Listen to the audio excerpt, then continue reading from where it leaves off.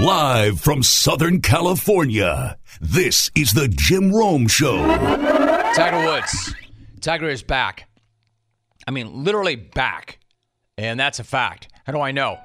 Not because he played 18 at Augusta National yesterday. Not because he went 1 under par on a day where a lot of really good players struggled. It wasn't even the fist pump on 16. The moment that I knew that he was officially back was when this happened. This one's going to catch that slope and feed off the green. Tiger Woods telling his ball to bleep off is the surest sign that he's back. That will never not be funny to me.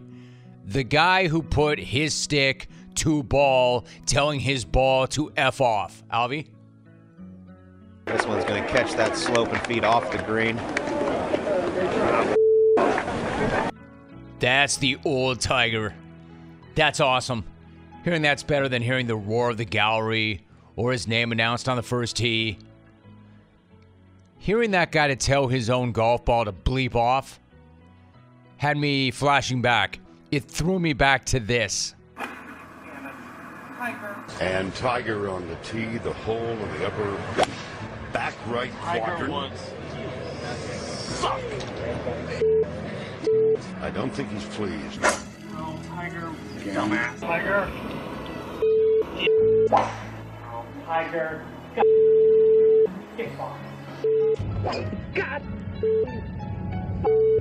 Oh, well, no more commentary necessary. That made my commentary look pretty mild. Good times. Him going to the third person, calling himself a dumbass, saying he sucks, telling the ball to bleep off. That's how you know Tiger is back. When Tiger is dropping F-bombs, telling his ball to bleep off, saying he sucks. That's the sign that he's back. Hey, listen, I've got no idea how Tiger is going to show up today. I don't know what kind of a toll yesterday took on him and his leg, but the fact that this guy made it around all 18 yesterday was pretty damn impressive. Like, if we go back a year, there was a legit conversation that he might not even have both legs. Hell, last week, I thought there was absolutely no way this guy could play 18. None. Like, no chance whatsoever. Then he does that, and he's among the leaders. Not only did he make it out there, play 18, but was among the leaders. I mean, get the hell out of here with that. And yeah, I know it's golf. I know there's not a blitzing linebacker looking to take him out.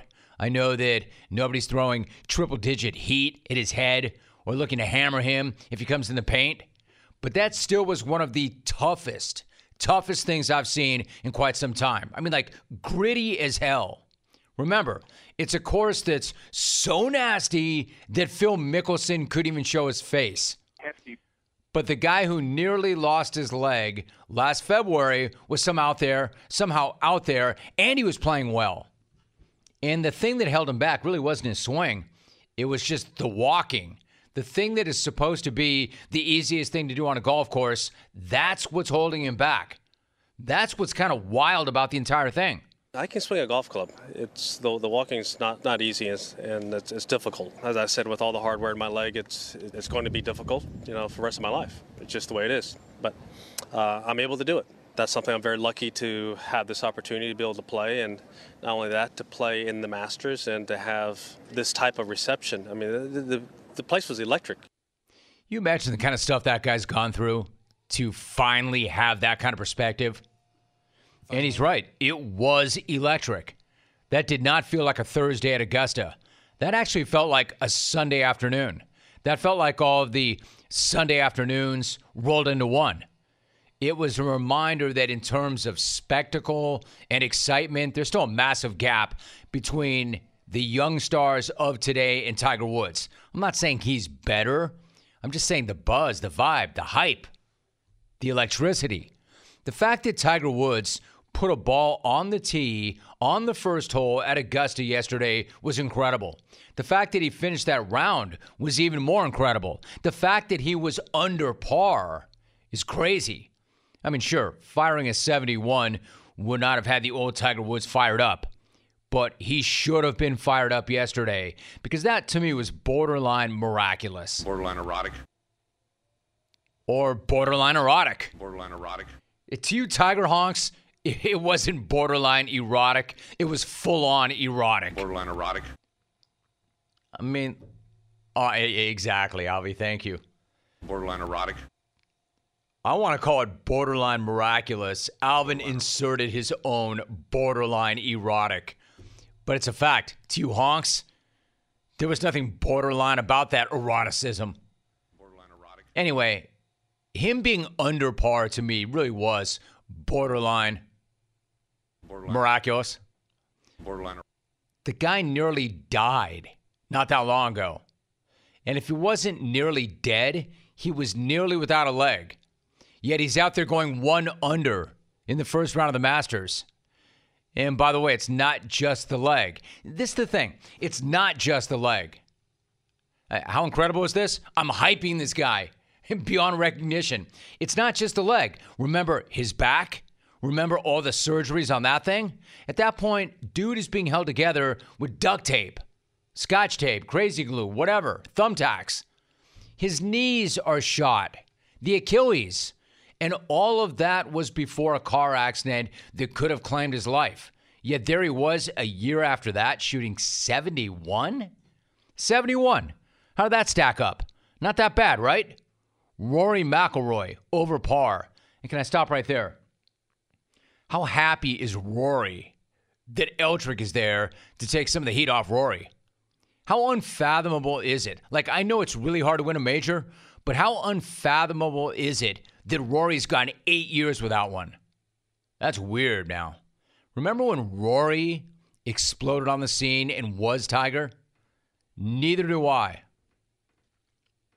Justin Thomas, over par. See, Woods is under par. Rory, over par. This is yesterday. JT, over par. Brooks Koepka, over par. Jon Rahm, over par. Jordan Spieth, over par. He shot lower than all of them. It's a course that had Cameron Smith dropping profanities near the end of a really good round.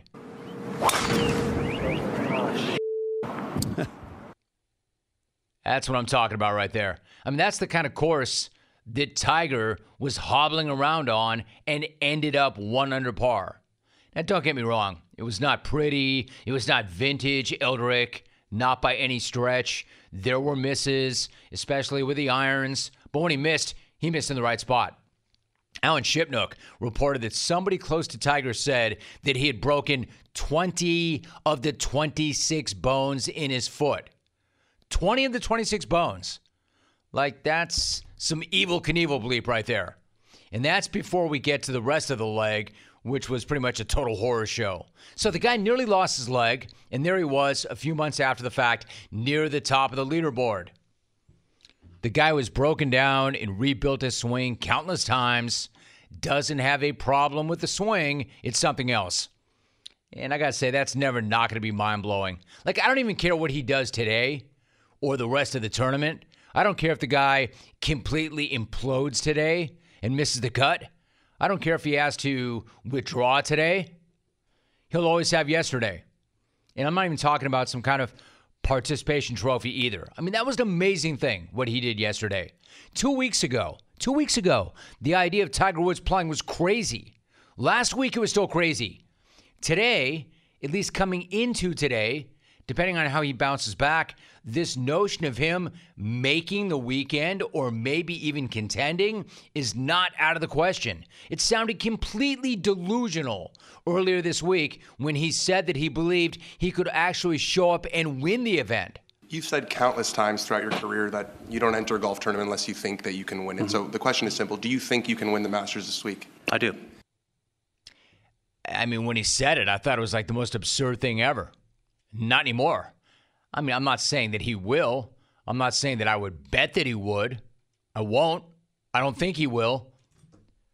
But to even have the conversation is incredible. I mean, like, the absurd thing is, it's not that absurd. And if somehow, some way, this guy went out there and did it, I mean, forget about it. Shut it down. Let's go home. Greatest accomplishment of his career, and it wouldn't even be close. Like, the only comp to Tiger that I can think of at this point is Alex Smith, who I talked to a couple of weeks back on my podcast. Different sports, different scenarios to be sure, but similar, devastating leg injuries and incredible comebacks. Of course, as I mentioned, nobody's trying to take Tiger Woods' head off like Alex Smith. But I got to say, I mean, even if this guy makes the cut, even if he makes it to the weekend, whoever wins, I mean, you might barely be a blip on the radar. Maybe you're a take that I'll try to squeeze in to the third hour, second segment. Hey, congrats to you, but that green jacket means about as little as any jacket that I can pick up at Nordstrom's if this guy makes it into the weekend and is a factor. I mean, when he was making noise a few weeks back about, I might try that, I thought it was absurd. I mean, I was laughing. Come on, dude. They almost cut your leg off a few minutes ago. So it's been a long time since I've started a show by hyping Tiger Woods. But I'm fair like that. And what he did yesterday was amazing. It really was. 1-800-636. And I know for you honks, it was borderline erotic. Clones, what do you want when you're craving protein or you need more energy? Not bars, not sugary snacks, not energy drinks. You want beef. Pure and simple. Where's the beef? It's in a package of Old Trapper beef jerky. Old Trapper is not your old man's jerky. Shriveled, dry, tasteless. Old Trapper beef jerky is made from lean strips of steak and quality spices that are smoked over a real wood fire. It's tender, it's tasty, it's not tough. And why is it so good? Because Old Trapper is a 50-year-old family business known for its relentless commitment to quality. They take smoked beef extremely seriously, and you can taste it in every single bite. Old Trapper is packed with protein. It comes in 4 amazing flavors to satisfy all your cravings. Quality smoked meat at its finest. It goes with you wherever you go, to the game, to the gym, to the beach. So look for Old Trapper in the Clearview bag. You can see the quality you're buying. Look for it in major retail stores near you. Clones, if you do not see it, ask for it by name because no other jerky compares. Old Trapper or what's your beef? I am joined by Chris Wright. Chris, it is so good to have you on the show. How are you? I'm doing well, Jim. Thanks for having me. It's been a long time. My man, it's been a long time. In fact, I can tell you how long it's been. You and I last spoke in March of 2013, and that was just after you signed your contract, right, with the Mavericks. So It's been just over 9 years. We have a lot to get caught up on, but how is your life right now? How are things? Things are going well. I'm playing in, like you said, Tortona, Italy, right outside of Milan. Playing in the first division here. Season's going well. I'm married with 3 kids now. At the time, I was just having my first child. So, you know, a lot has gone on in these 9 years, especially with my career. It's been a journey. All right, so in terms of the journey, Chris, for those who do not know your story, I want to go back a little bit. You had a great high school career and a really, really good run at Georgetown, but then you went undrafted coming out of college. You went overseas to play in Turkey. What was the first year like for you in Turkey? It was a complete culture shock because that was the year. First off, that was the year of the NBA lockout. So there was no summer league, there was no talking to teams, there was no mini camps, anything like that. So everybody, even NBA players, not current anymore, but NBA players at the time were going overseas and playing basketball. So I went to Turkey. I was fortunate to get a contract because all the jobs were being taken up. I went to Turkey, and that was a complete culture shock. Like nothing I've never seen before, you know, people, just the way they were living. It was completely different. And, it was just different for me. I'm from Washington, D.C., DMV area, grew up in Bowie, Maryland, went to high school in Washington, D.C., so, you know, I was totally out of my realm. Chris Wright joining us. All right, and then you said there was a point, Chris, where you felt a tingling in your right foot, and then you thought that's probably the result of overuse. You expect to sleep it off, but then it spreads to your right hand, then your right arm, and then your entire right side, and then not long after that, you couldn't walk. It sounds terrifying. What was going through your head at that point? Well, yeah, Jim, I wasn't even terrified. I was just more, you know, it just didn't make sense to me. It didn't add up. So I just was totally confused by the situation. It kind of just felt, you know, I don't know. It just didn't seem real at the time. So I just kind of I stayed calm, to be honest. I stayed real calm, and I just knew I had to go to the hospital, see somebody about this. You know, it started me being on the court, going to practice. Before practice, I was shooting on the court, and I started feeling it, and it just really took over my body. They told me to rest. And the next day is when basically I was like paralyzed. I couldn't feel anything. And, I went to see a specialist after that, and that's when I was diagnosed with multiple sclerosis. All right, so, I mean, the whole thing sounds really terrifying to me. In fact, I could share a story about that, because I know what it's like to hear that. I'll get to that in a minute if I can. But when you go to a specialist and they tell you you have MS, what went through your mind? I didn't know what it was. Right. I asked him, what's that? I had no idea. I had no idea what it was. I had no idea. You know, I just was, so the first thing I did was I went to Google. And at that time, that was 2012 or late 2013. That was 2012. Like, everything that was written on it was terrible, So it's like kind of like a death sentence in terms of athleticism, in terms of living a normal life. That's how it was portrayed through the internet. So it was really a culture shock. Again, I didn't understand whatsoever. So I didn't even panic. It just didn't make sense to me. So I was kind of overwhelmed with a lot of information at the time. We're talking to Chris Wright. So, I mean, you're a basketball player, but not just a basketball player, but a very good basketball player, and you're a pro, and this is how you make your money. So I would imagine in the beginning it's shocking, and you're trying to process it, and you're trying to figure it all out. But, I mean, at one point, did you not think to yourself, now, wait a minute, this is how I make a living, this is how I make my money, and you're telling me I can never play ever again? Did you have that moment, and what was that moment like? Jim, honestly, I never had that moment. I never believed it was going to be the end for me. Incredible. I honestly did not believe That's that. incredible. I think that's why I'm playing and sitting here talking to you now. I never had a doubt that I will be back on the court, And once I believed that, and I truly did, without a doubt, then it became a reality for me.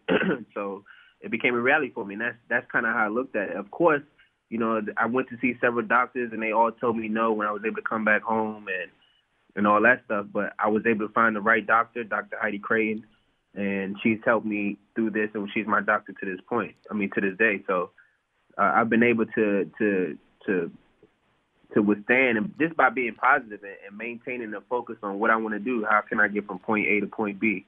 And, just moving forward. It hasn't been easy, though. There was no blueprint, nobody before me, so it wasn't always easy. No, and I'm going to talk about that in 1 minute. Chris Wright is joining us right now, so it seems like to me there's two major things going on right here. One, you never accepted that was over. Number two, you found a specialist who gave you hope that, it may not be over. There could be a way through this. I brought up my personal story. I've never shared this with anybody ever on air, but Chris, just to digress, one day, a number of years back, my wife felt a sort of numbness on one side of her face, and we called our doctor, and he said, that's not right. You need to go to the emergency room right away. We did. They ran a couple of tests, and this doctor comes out, this emergency room doctor, and looks at us and says, she has MS. I said, wait, what? He said, your wife has MS. I'm like, I was in shock. I'm like you. I'm like, I don't really know what that is. What does that mean? Right. How do you know? And he's like, listen, I got things to do, all right? She has MS. And I'm like, are you effing kidding me? What is that? And come to find out she didn't. But I know what that moment's like. Man, it's terrifying because you don't really understand it, and then you go to your phone, right? And then you look. And I just want to share that. So I know what you're talking about. So you're with Dr. Heidi Creighton, and you're doing the work, and you're starting to move again, and then you have to walk and run and jump and dribble and shoot. Like, what was that process like? And were you seeing improvements every single day, or was it a major grind, a tiny bit of progress daily? At first, it was a major grind, just little battles. Steps, not feeling pain at first, but then after a week or so, it kind of picked up pretty rapidly, and I was able to be back at full strength within about 2 months, I would say 2-3 months. But at first, it was challenging. It was frustrating, but I stayed with it. I just kept going every day. I just kept pushing myself every day because that's what I wanted to do. That's what I set my mind on, and I think it's just it's just. I just was persevered, man. I really did. That's all I wanted. It's something I love to do. It's something I'm passionate about, and I wanted to stick with it, So I didn't want the end of my basketball career to be on someone else's terms. That's pretty much what it was. All right, so this is the bottom line. Like every great athlete wants to go out on their own terms. And you clearly, Chris, Right. you decided that, and you decided I will not be defined by this, or I will use this. It'll define me, but I'm going to turn this into fuel. I'm going to turn it on its head, this mindset. And were you always like that? That I don't think we're giving enough credit to you saying, I'm not going to give in to this. I'm not giving up on the dream. Did you have to work up to that point, or were you always like that? How did you achieve that kind of mindset? Well, one is, my family, my support system. My brother used to kill me in every sport growing up. So I wasn't you were tough. satisfied until I was able to beat him. So that was always the journey for me. That was always the hustle. And just where I got my strength from my family. And then as I got older and I got more mature, it's been my wife and my kids. So I've been more. It's been the surrounding people I have and the foundation I have kind of set the tone for this. And I've always felt that I was a leader. I always felt that I was always really confident. It was just a matter of doing it when my back was against the wall. So I didn't feel uncomfortable in that situation. I had a support system, and they had built me up so much over my life that when adversity hit, and something new happened, I just say, okay, well, this is just going to be another chapter in the book. And, I'm sitting here talking to you, and I thank you for telling the story about your very intimate story with multiple sclerosis and your wife. And I'm glad she's healthy. Yeah, no, and I appreciate you saying that because it was terrifying to hear. It was terrifying to hear, and I didn't understand it. And, I like what I'm hearing from you. I know there were hard days, Chris. I know there were challenging days. I know there were days where you probably didn't want to do it. Was there ever a time where you said, why me? Yeah, absolutely. I went through every emotion possible. I don't want to sit here and say, act like I'm a stone face. Nah, I went through every single emotion possible. That's part of it. You want to go through you're going to go through the every single emotion that you can possibly have is a part of that process and a part of that journey. And I just embraced it all, and I never accepted it as a loss or anything. It was a learning thing for me, and I just keep moving. I keep moving. Because honestly, regardless if I play basketball or not in my life, I'm going to have to keep moving anyway because that's what's good for multiple sclerosis. So I just felt that it was. I think it's been a plus and an advantage for me to continue to play basketball and continue to play and compete at a high level, and to the point where I've gotten to the point where it's not about me having multiple sclerosis, just how much can I help a team win. So, it's definitely been tough times. Absolutely, it's been good times, it's been bad times, it's been small wins and small losses or whatever, but it's all a process. Dude, your attitude is incredible. Chris Wright is joining us right now. So you played in the D-League, then you were an All-Star, and then you signed with the Mavericks. And as you said, quote, the universe spoke to me, making the NBA solidified it for me. I did it, and it wasn't supposed to be done. This is a live universe, and I am living testimony to that. I mean, what did it mean to you to get to play in the NBA and achieve that dream, given the diagnosis you were hit with? Well, I grew up in PG County, Maryland, Bowie, Maryland, Temple Hills, Maryland, and Washington, D.C. And where we're from is where I'm from is where Kevin Durant is from. It's from where a lot of great basketball players are from. So as a kid, all of us had the dream of making it to the NBA. All of us had a dream of playing high-level D1 college basketball because we saw people from our neighborhoods doing that.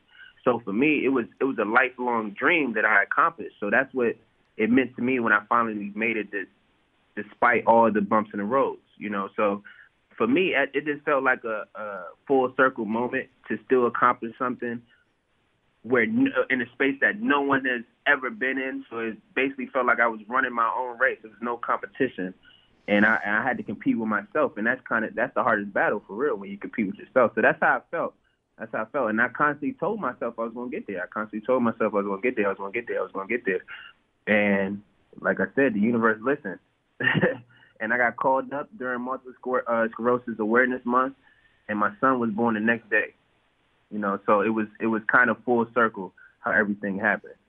I love this notion. The universe listened, like you kept telling yourself over and over and over again, and the universe listened. Chris Wright is my guest. Like, if I didn't know you and I didn't know your story and I didn't know better, I would say it's impossible. I would say it's not even possible. How could somebody diagnosed with MS make it back to the NBA? There's more. Before I let you go, I want to get to this part of it too. The story does not stop there because you didn't stop there. After you came back to the States, you met up with an old friend from your hometown named Erin. She said that on your first date, you told her you had MS. She was Googling it under the table at dinner.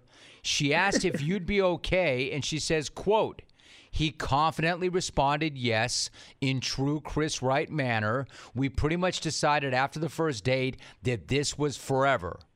End of quote. Dude, a lot of people would hear that you say you had MS and they would have run. So what has Erin meant to you, and what does it mean to you to have her on this journey with you? Because that's an incredible story. Well, yeah, that's my wife. That's my best friend, first and foremost. But we met at 13 years old at my high school. So she knew me. Prior to that, she knew what I was about. She knew my family. It's not like I just randomly saw it and, I said this is what it is, and then first date and the rest is history. Nah, we had a lot of history beforehand. We were already close. We were already friends. We already hung out with each other.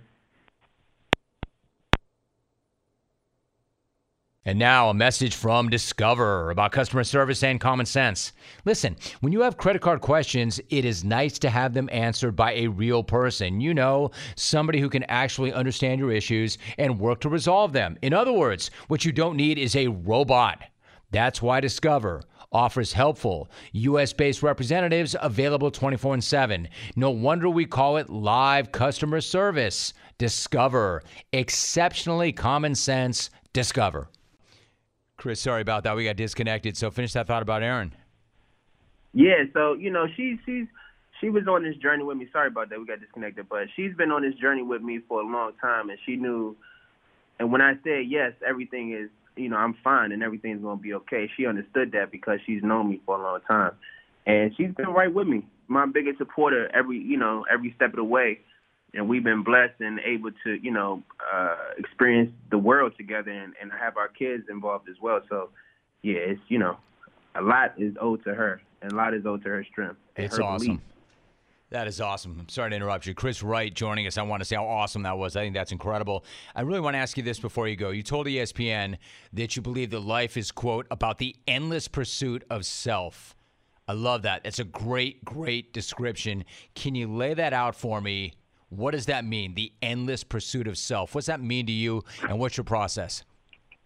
So for me, this was told to me early because, as a kid, you're always saying, oh, I'm bored. And I never forget my father was like, yo, what you mean you bored? What does that mean? How can you be bored? How can you be bored? Like, there's so much to learn. You can always be learning. As I'm sure, Jim, you can learn something new every day if you wanted to. There's so much to learn. So it's always a quest to improve yourself. It's an endless pursuit. No one knows everything. No one has complete knowledge of everything that's, come on this earth. So you can always learn. You can always learn about different things. You can always try new things. There's thousands of languages. There's everything that you can learn. So it's always an endless pursuit. And when you stop learning is when you stop getting better. So for me, that's what I mean by the endless pursuit. You always have to keep learning, keep trying, keep persevering, and just keep stepping in your journey. That's what the endless pursuit means to me. I love that. So, Chris, one last thought. I think you answered it in part, but it was not that long ago that you had been given some horrible news, and it would have been very easy to go to a dark place and maybe never, ever reemerge. So what would you say to somebody listening right now who is in a spot similar to where you were 10 years ago? What advice would you give that person? I would say do your homework. I would say research as much as possible and always have a positive outlook. I think for me, the biggest thing for me is that whatever you put in your mind, and then you put it down on paper or whatever act you go next is going to reflect what you put in your mind. So if you are kind of in a sense where you're projecting out that something negative is going to happen, then it's a higher chance that something negative is going to happen. So for me, you have to project what it is you want in your life, how you can accomplish that, and go for it. And don't let anything else stop you from that. Now, everybody's situation is different, so it'll be, it has to be personalized to your situation. That's what makes multiple sclerosis so unique, is that everyone is very personalized to their situation. So you have to understand what it is your strengths and weaknesses are. And the best way you can move forward, you got to believe that, write it down, or whatever you need to do, and strive to do everything that you're thinking positive. Because as soon as the negative thoughts creep into your mind, then it kind of diminishes everything that you want to accomplish in a positive way, and it's very easy to slip off. So that would be my advice. I would have to talk to the person more and understand them, but that something along those lines. I think that is so valuable. I think that's so powerful. Like, thoughts become things, things become actions, actions become your life. If you put the right stuff out there, in your case, Chris, especially, the universe spoke to you. So I think it's an absolutely amazing story. I think you're an amazing dude. I am so glad that you and I could get caught up. And I can only imagine, Chris, how many people listening right now needed to hear that. That's resonating with them. I mean, that's just absolutely amazing, man. It is so good to get caught up. I appreciate you so much. I appreciate you, Jim. I really do. Thanks for having me on, and we got to do this again sometime. Yeah, much sooner than later. Now, let's not wait 9 years this time, my guy. We definitely will. Nah, not at all. Okay, all right, you be good. One. Take care, Chris. We'll do it again soon. Chris Wright. Clones, what do you want when you're craving protein or you need more energy? Not bars, not sugary snacks, not energy drinks. You want beef, pure and simple. Where's the beef? It's in a package of Old Trapper beef jerky. Old Trapper is not your old man's jerky, shriveled, dry, tasteless. Old Trapper beef jerky is made from lean strips of steak and quality spices that are smoked over a real wood fire. It's tender, it's tasty, it's not tough. And why is it so good?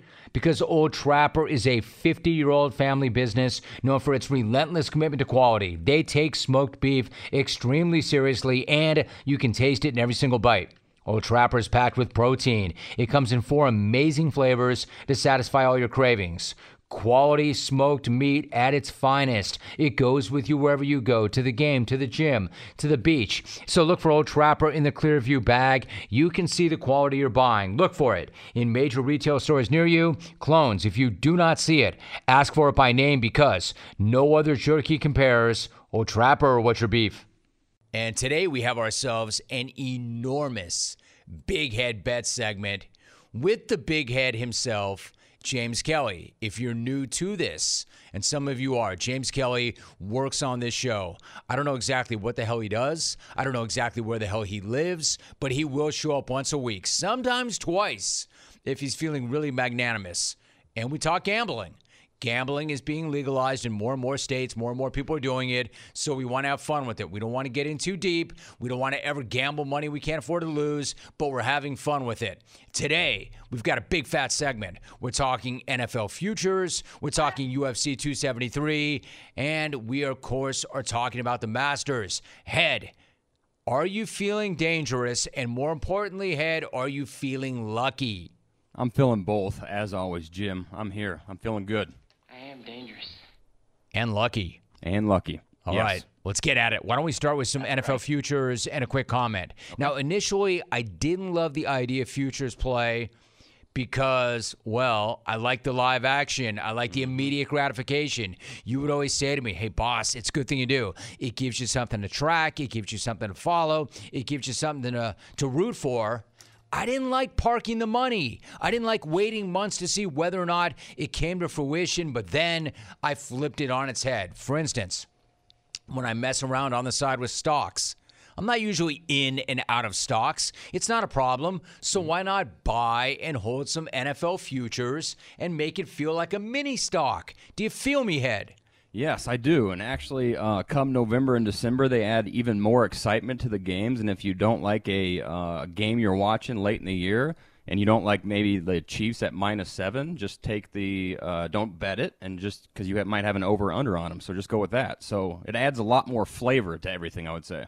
Yeah, that's good. You want flavor. Flavor's good. And you, Head, have so much flavor. Yeah, yes, I do. Yeah, you do. All right, so rather than hit some Super Bowl futures, I'm thinking instead we take on some of the big stories of the week, all right? Okay. Let's take on some of the big stories of the week and see if it impacted the over-under on win totals. As an example, let's start with something for the Bills Mafia. You know, the Mafia saw the deals that Devontae Adams and Tyreek Hill received. They were sweating what that meant for Stephon Diggs. Well, what it meant for Diggs was he got that paper as well.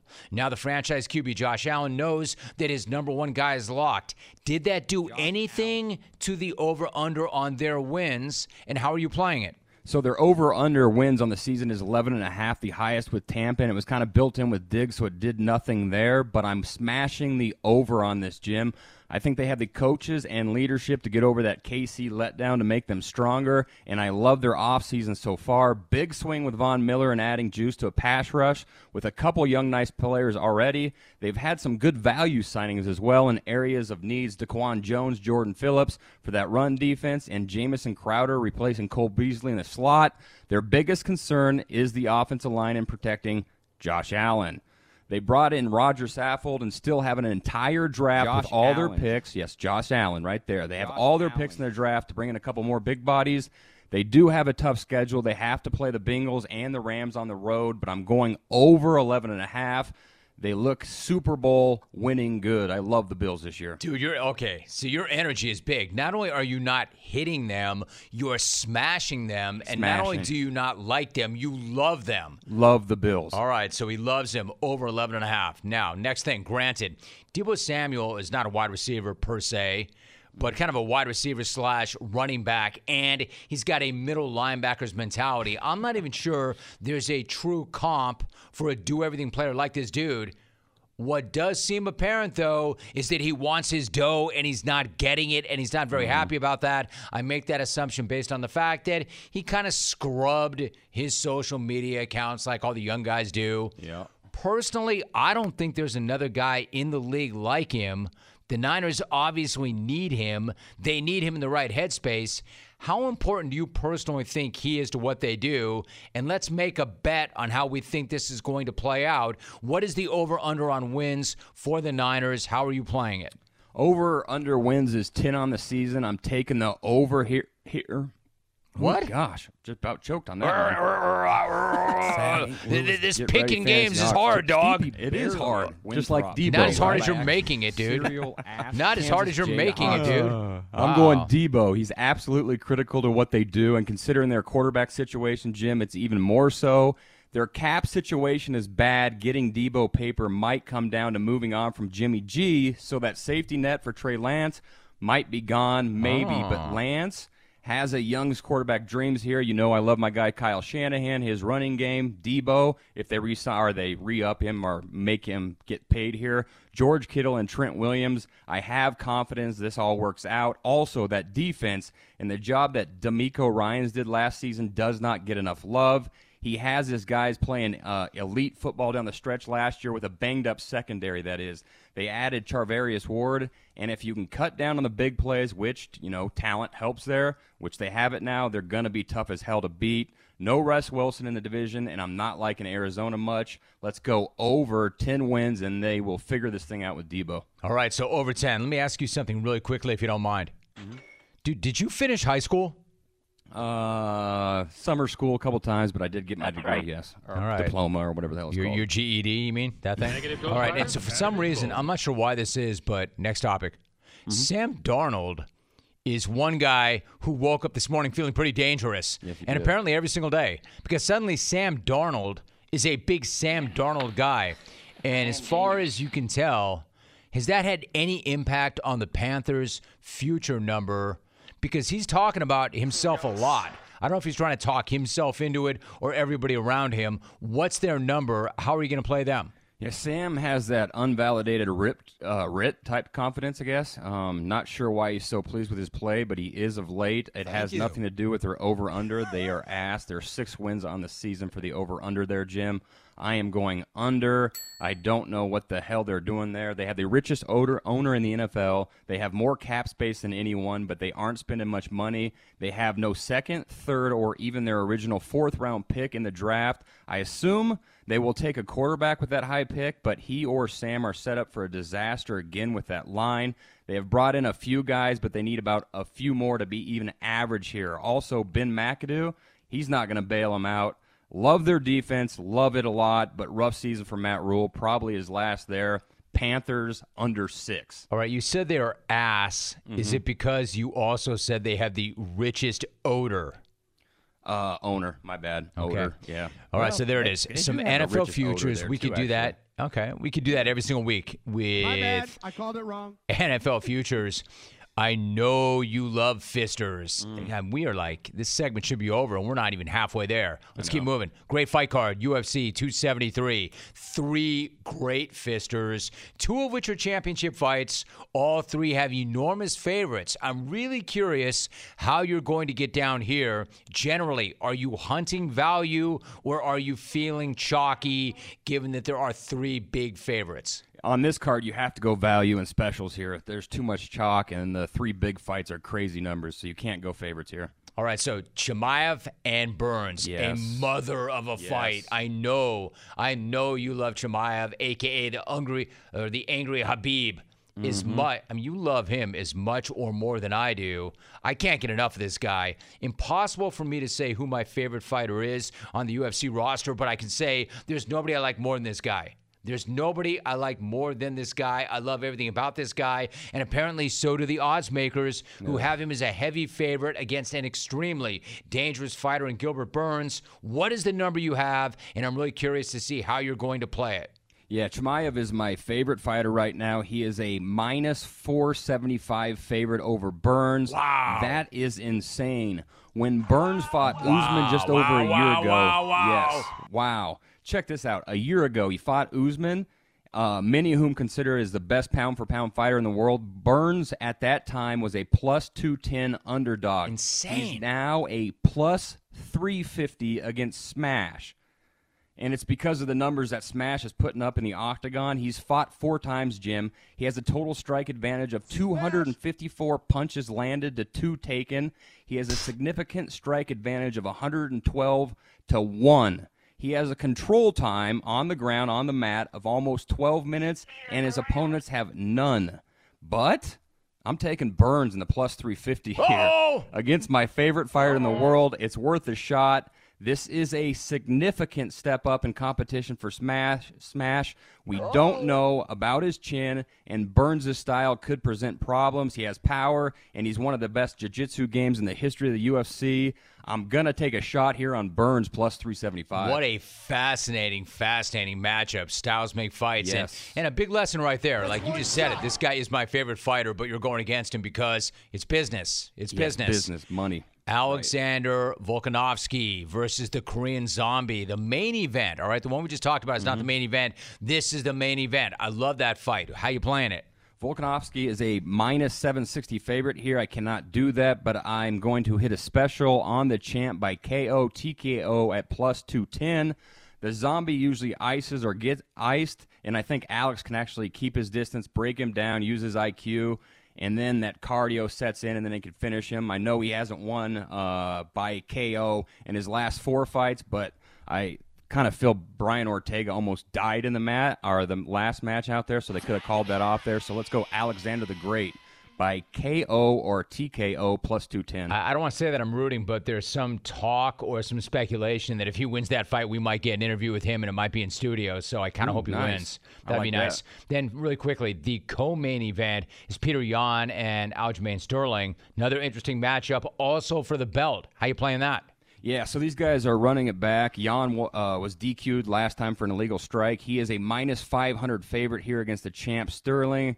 I can't hit that, but Jan's a beast. He's typically a slow starter in the fight, but I can get a bout special of Jan by KO, TKO in round 3, 4, or 5 at plus 350. I'll take that, actually. I love Jan. I'll take that one. Head, you're getting kind of cute with it this week. You got to, right, with the favorites. Yep, I have to. It's just too big of odds for the favorites here. All right, so really quickly now, it's a tradition unlike any other, you hitting Masters picks on day 2 of the tournament. You've gotten down and made a lot of money doing this the last couple of years, so here we are. I'm going to admit, I sort of went punk ass on a couple of chalky picks myself yesterday just to get some action. But what are you going to do today? I know you want to wait until the very last second. Give me and the clone something to think about today. Yeah, I'm going to go with 3 dudes, but kind of chalky here because it's the Masters, and there's a lot of very good players up by the leaderboard right now. We're going to go Sung J M. He's in first. The last I saw, he was a runner-up in 2020, plus 700. I'm also going to go with the world's number one golfer. Can you get him plus 700 right now? I just jumped on the air, and I just saw him at plus 700. I like that. I also saw Scotty Scheffler, the world's number 1, at plus 100, plus 700 as well. So there's 2 guys, plus 700. I hit him yesterday, and I did not get that. What did you get? High? A lot less than that. Oh, yeah, because it's after first day then, too. So no, before. I went before the event. I got a lot less than that. I guess I should have waited. Yep. And I'm going to take a flyer here. Patrick Cantlay, plus 1,000. You know, I like that. Love him. Right. He hasn't had great success at Augusta, but I'm hoping he's looking a little bit better today, so let's go with him at plus 1,000. There you go. I like it. So, Head, that was about as fat a head segment as we've ever had. Can you run it down really quickly, then put it up on Twitter for me? NFL regular season over-unders. Bills over 11.5 wins. Niners over 10 wins. Panthers under 6. UFC 273 Volkanovski. KO TKO plus 210. Jan KO TKO in round 3 405 at plus 350. Burns, what number did I get for Burns here? I believe plus 375 to beat my favorite fighter in the world, Chimaev. And then the Masters, Sung J M plus 700, Scotty Scheffler plus 700, and Patrick Cantlay at plus 1,000. Dude, I'm presuming, did you pull all these numbers from our buddies at DraftKings? That's it. Yeah. All right, Head. By the way, dude, I want to be very clear about this. We have a little fun. Hey, one more question. Are you illiterate? Yes. Okay. I think the world knows this. I do want to make the point, though, that you don't just pull this out of your backside. You put in the time, you have your system, you have your prep. Great job, Head. A lot of work, a lot of content, and a lot of free premium advice. Good job, Head. Thanks, Jim. The big head, James Kelly. We do it on Fridays. And now I've got a message from Discover about rewards. If you're a loyal credit card customer, you should be rewarded for your loyalty, preferably with something that's useful. You know, like cash back match. Discover matches all the cash back that you've earned at the end of your first year. How cool is that? Finally, rewards that make sense. Discover. Exceptionally common sense. Learn more at discover.com/match. Limitations do apply. Jalen Tolbert is my guest. Jalen, great to have you on. How are you? Good. How are you? Good, good. All right, so there might be people listening and watching on TV right now that are only now learning about you, but NFL teams have known about you for a while. What has the draft evaluation process been like? For instance, is it a grind that you have to get through, or is it kind of a process that you've been able to enjoy? It's definitely a process that I've been able to enjoy just because of the opportunity to be able to play in the Senior Bowl. You know, I grew up going to the Senior Bowl, so that was a big opportunity. And then another opportunity was the Combine, to go down there and compete and showcase my talents as well down there. And then the interview process, I mean, it's everything that you want to do with your life future-wise. So, you know, you got to enjoy it and soak every moment up. All right, so the Combine's interesting because, you know, people just kind of assume that you go to the Combine, right? But you can't make that assumption. You're coming from a program that has not received a lot of attention from the NFL in the past. In fact, you were only the 5th player from South Alabama to get an invite to the Combine, which is pretty amazing. So what was that experience like at the Combine, and what did you want people to take away from that? The experience was awesome. Just being able to go out there and compete, you know, along with those other guys that are in this upcoming draft. And, you know, we trained hard for it, so it was fun to go out there and showcase my speed and ability to run routes and jump and do everything, you know, to the highest of my ability. And I just wanted to go out there and show teams that, you know, it doesn't matter what school I came from, you know, that I'm going to come and compete, you know, at whatever level, whatever place it is.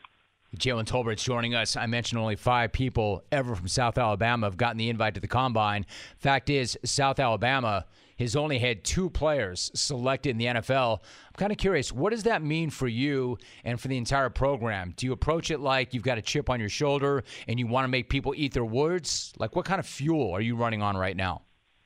Definitely the chip on my shoulder, making people eat their words. I feel like a lot of people overlook, you know, the school or me because of the school that I went to and level of competition and whatever other questions they may have. And so me staying at South and being able to hopefully be the third person ever drafted from the school is something big for me. And, you know, of course, it's my hometown as well. And being able to change the culture around there and create that culture where guys at South Alabama start normally getting drafted, as to where if I could have went anywhere else, you know, I would have just been another number.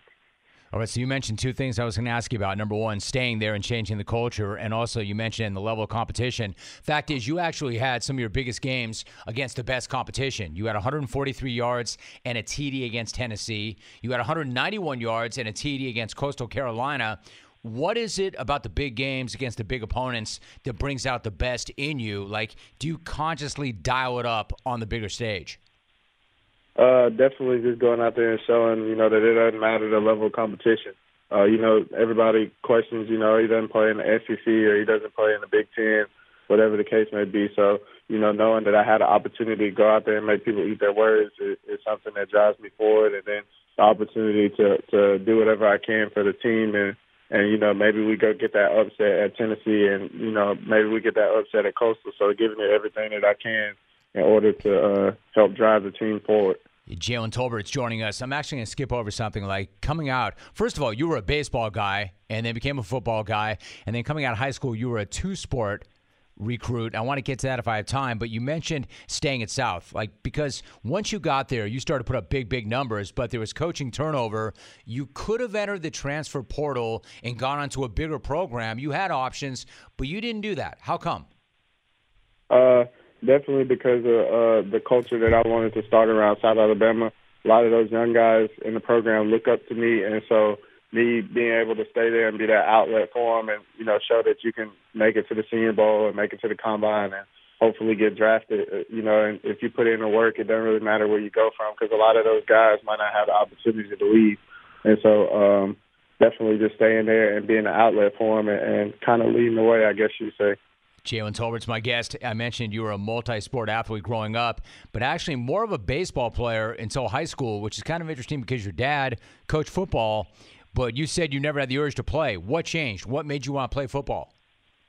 Initially, it was the relationships with my teammates on other teams. You know, like my quarterback also played baseball with me, and so we would just go and, you know, throw the ball, and I'd catch for him so he could throw, and then I just got into it and then started playing it, and then I eventually fell in love with the competitive mindset that you have to have and carry with yourself through football as to where in baseball you kind of just wait for stuff to happen, and, you know, you get maybe 3 or 4 at-bats a game. In football, you get one-on-one plays every snap, so I fell in love with that part of the game of football. I get that. Jalen Tolbert's joining us. Thomas Ahrensberg is an assistant football coach at your high school. He said that when you first showed up, quote, he was not good. He was a tall, lanky kid who jumped off sides a lot. In reality, he was just another guy on the team. Amazing to think that that's what he said about you then, and this is where you are right now. But the same coach talks about a moment in a summer where you guys were playing 7-on-7 in Attorney. One of the guys on the team got into a fight. You came in to replace him, and this coach says, quote, you tore it up. He said it was clear that you had been working out on your own, running routes, working on your receiving skills. Like, what do you remember about that moment, and what motivated you to put in all that work on your own? You know, I'm very competitive, so I never want to be the worst at something or never want to be bad or lose. And so, you know, once I knew that I wasn't very good, you know, I started putting in extra work at the times that I was able to and just continued to get better every day. And I just thought about it as like get 1% better today and work on something else the next day and just continue to grind forward. And, you know, it ended up paying off for me. All right, so I know you've talked about Julio Jones and Allen Robinson as a couple of guys that you watch and try to emulate or learn from. What is it about those two guys that you like and respect?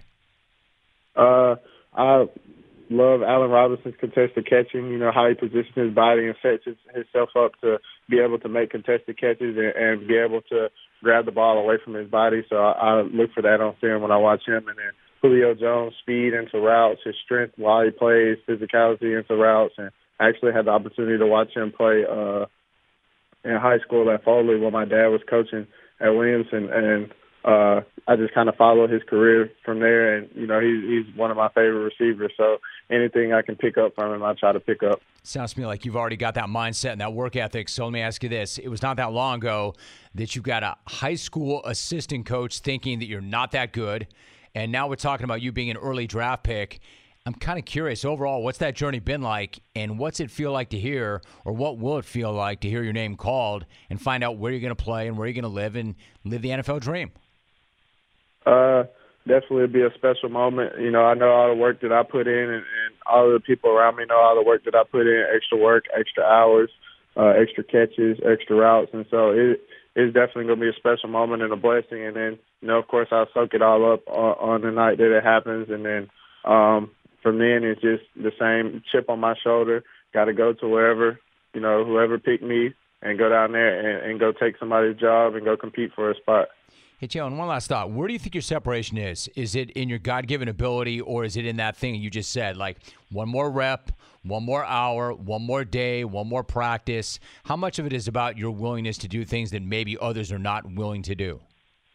Definitely my willingness to do things that others don't do. You know, maybe I might, you know, not go to you know, just say a party or a basketball game or something. I might go catch extra tennis balls or run extra routes or go watch some extra film. And so I'm putting in, you know, more hours than the normal person would. And I think that you know, is why it's paying off for me. There it is. Played his college ball at South Alabama. He was the 2021 Sun Belt Conference Offensive Player of the Year. I mentioned the numbers. They were enormous. And then the draft is getting underway on April 28th. Jalen Tolbert from South Alabama. Jalen, great to meet you. Great to talk to you. Good luck on draft day. I'll be really curious to see where you go. Yes, sir. I appreciate it. Thank you. Alvy, if you got a week that was for me, then roll it.